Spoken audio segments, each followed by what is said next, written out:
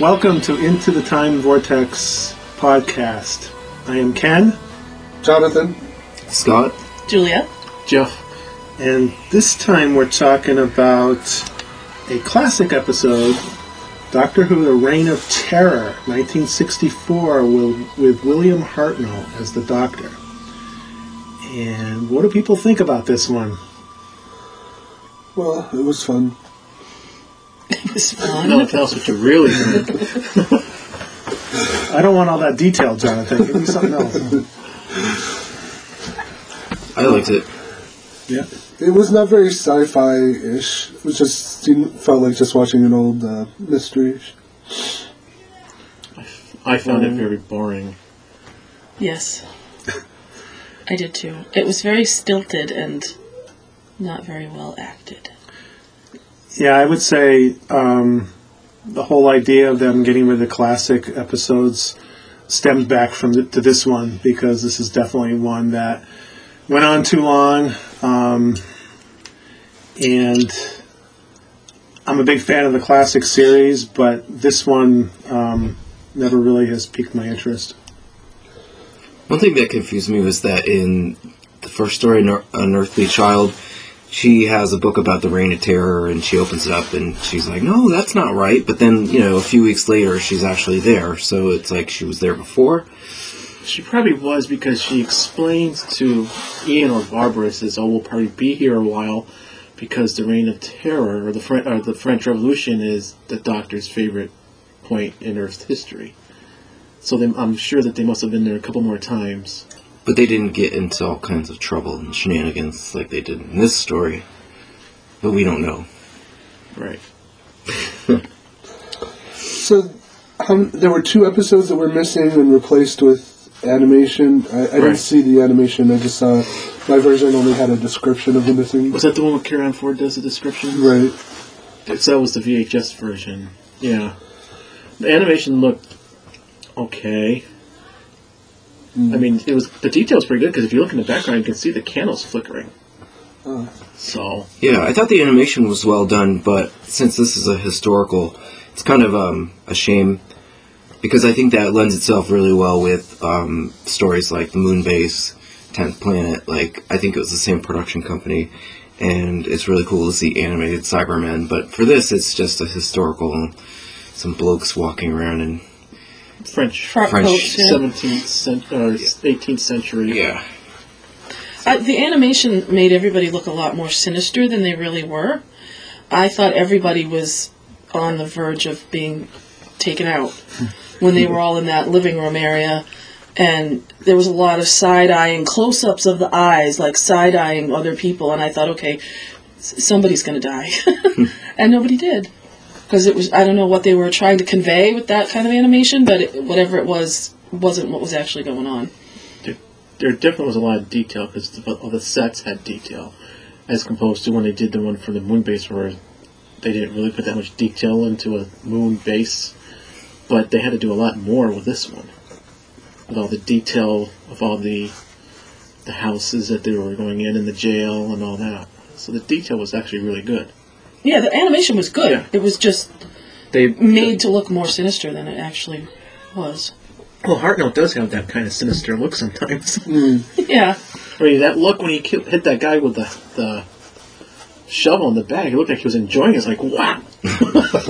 He did look like he was enjoying himself, and then he was laughing afterwards. I have to admit that I really didn't watch this episode, so I didn't do my homework. I listened to it today as I was doing some other stuff, and I would glance over at it once in a while. And there was a lot of talking in this one. A lot of, it's very typical of a classic historical, because they have to put in we have to kind of follow along with the history, so we have to continue to talk about that and make sure the audience knows that they're learning a lesson. And then there's the typical split up, got captured, he takes off, they just miss him, they go take off, they reunite, they get captured, they escape, they divide up, and that's 6 episodes of that. But that's a classic Yeah, first I know. Doctor era formula. I know, but I think a lot of them did a better job in this one. This is probably the weakest of the season, maybe. This was the last story of season 1, so I probably Yeah. I guess there could be arguments with Keys of Marinus or Sensorites, but this one. And I'm not the biggest fan of historicals, except, and I'm contradicting something I said earlier today, where the funny ones were actually pretty good, even though I don't like humor in Doctor Who. They make it bearable, I think, for the historical. It was hardly don't forget, part of the reason of the show is Sidney Newman wanted some historical stories because he was he wanted to teach people stuff because he wasn't into those bug-eyed monsters and. Yeah, well, he's wrong. So he was wrong because the historical ones are just. I thought Aztecs was incredible. That was a really good episode. I find that boring. Though. No, see, Aztecs, I think that's the first historical. Well, that's also a stronger story because he's trying to teach Barbara a lesson. You can't change history. Plus, it was only 4 parts. Yes. This could have been 4 parts quite easily. Yeah. I'm sorry. That's okay. I don't understand Susan's role in all of this. Her role seems to be to scream and cry and complain a lot. And get sick. And get sick? She gets sick a lot? Okay. Well, in that episode she did. It was her. She must have drawn the short straw and was the one that was left out. As if you noticed, because of the larger crew, someone always gets, well, besides Ian, gets locked up and is pushed to the side. And that's one of the reasons why she left the show. Oh. She leaves in the next season in Dog West Planet, which is the second story of that season. And is she really his granddaughter, or do they just say that? We don't know. There was some.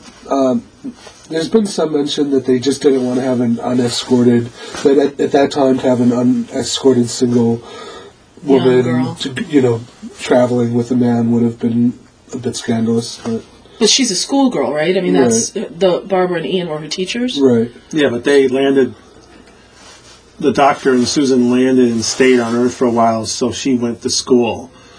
And so, I don't know. I guess they said in that first episode she was really good at some stuff, like history and stuff, but really didn't know anything about anything else because she was not from that time period. Or she was too smart. She was good at She was too smart at science, I think. Yeah. But she didn't know how many shillings were in a pound. Yeah. And I think she was supposed to be 15 years old, and the actress herself was maybe 22, 23. Yeah, she was in her 20s. Yeah.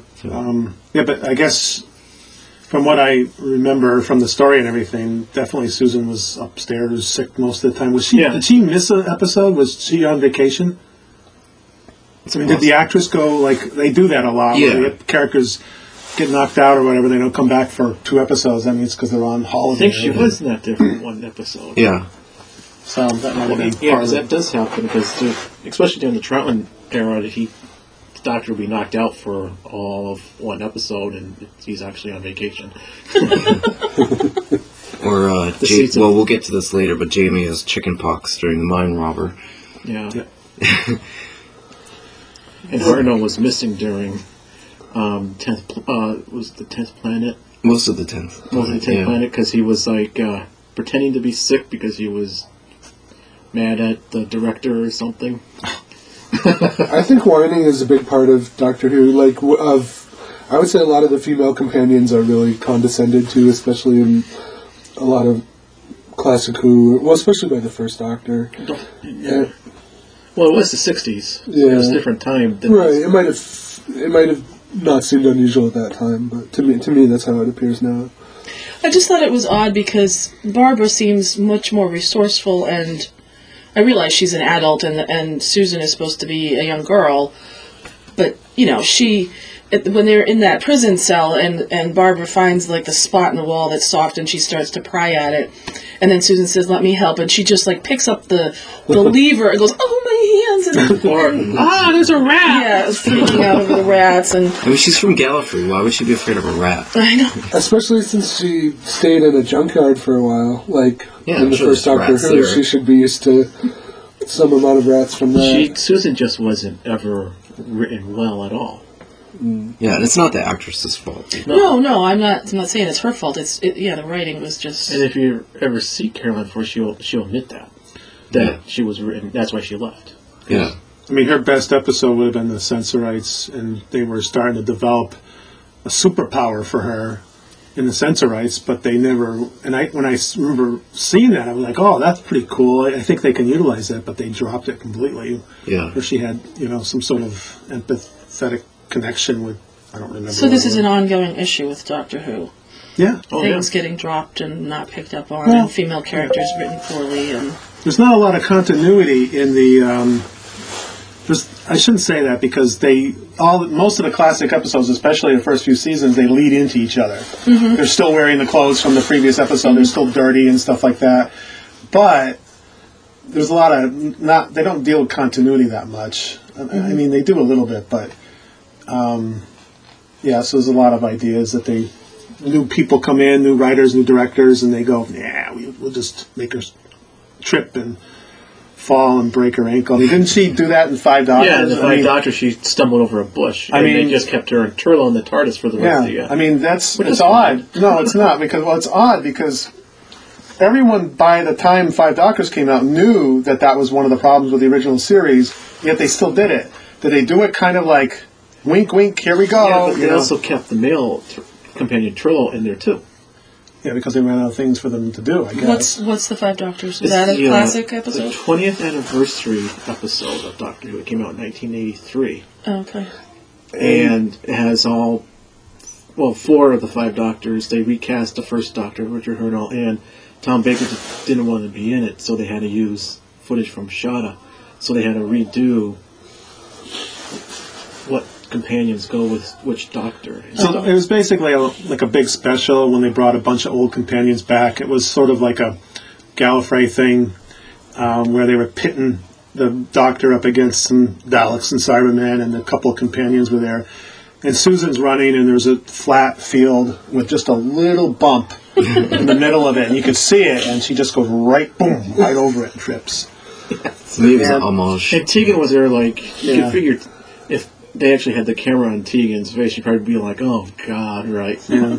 Or Janet Fielding's face. So what's up with that? If you ever get a chance, you should watch it. It's a good one. Yeah. And it's only one story. It's not. It's one 90-minute story. Was Yeah. William Hartnell dead by the time? Yes. Oh, Yeah. yeah. He died shortly after the Three 77, Doctors. I think. It's earlier than that. He was born in 1908. Alright.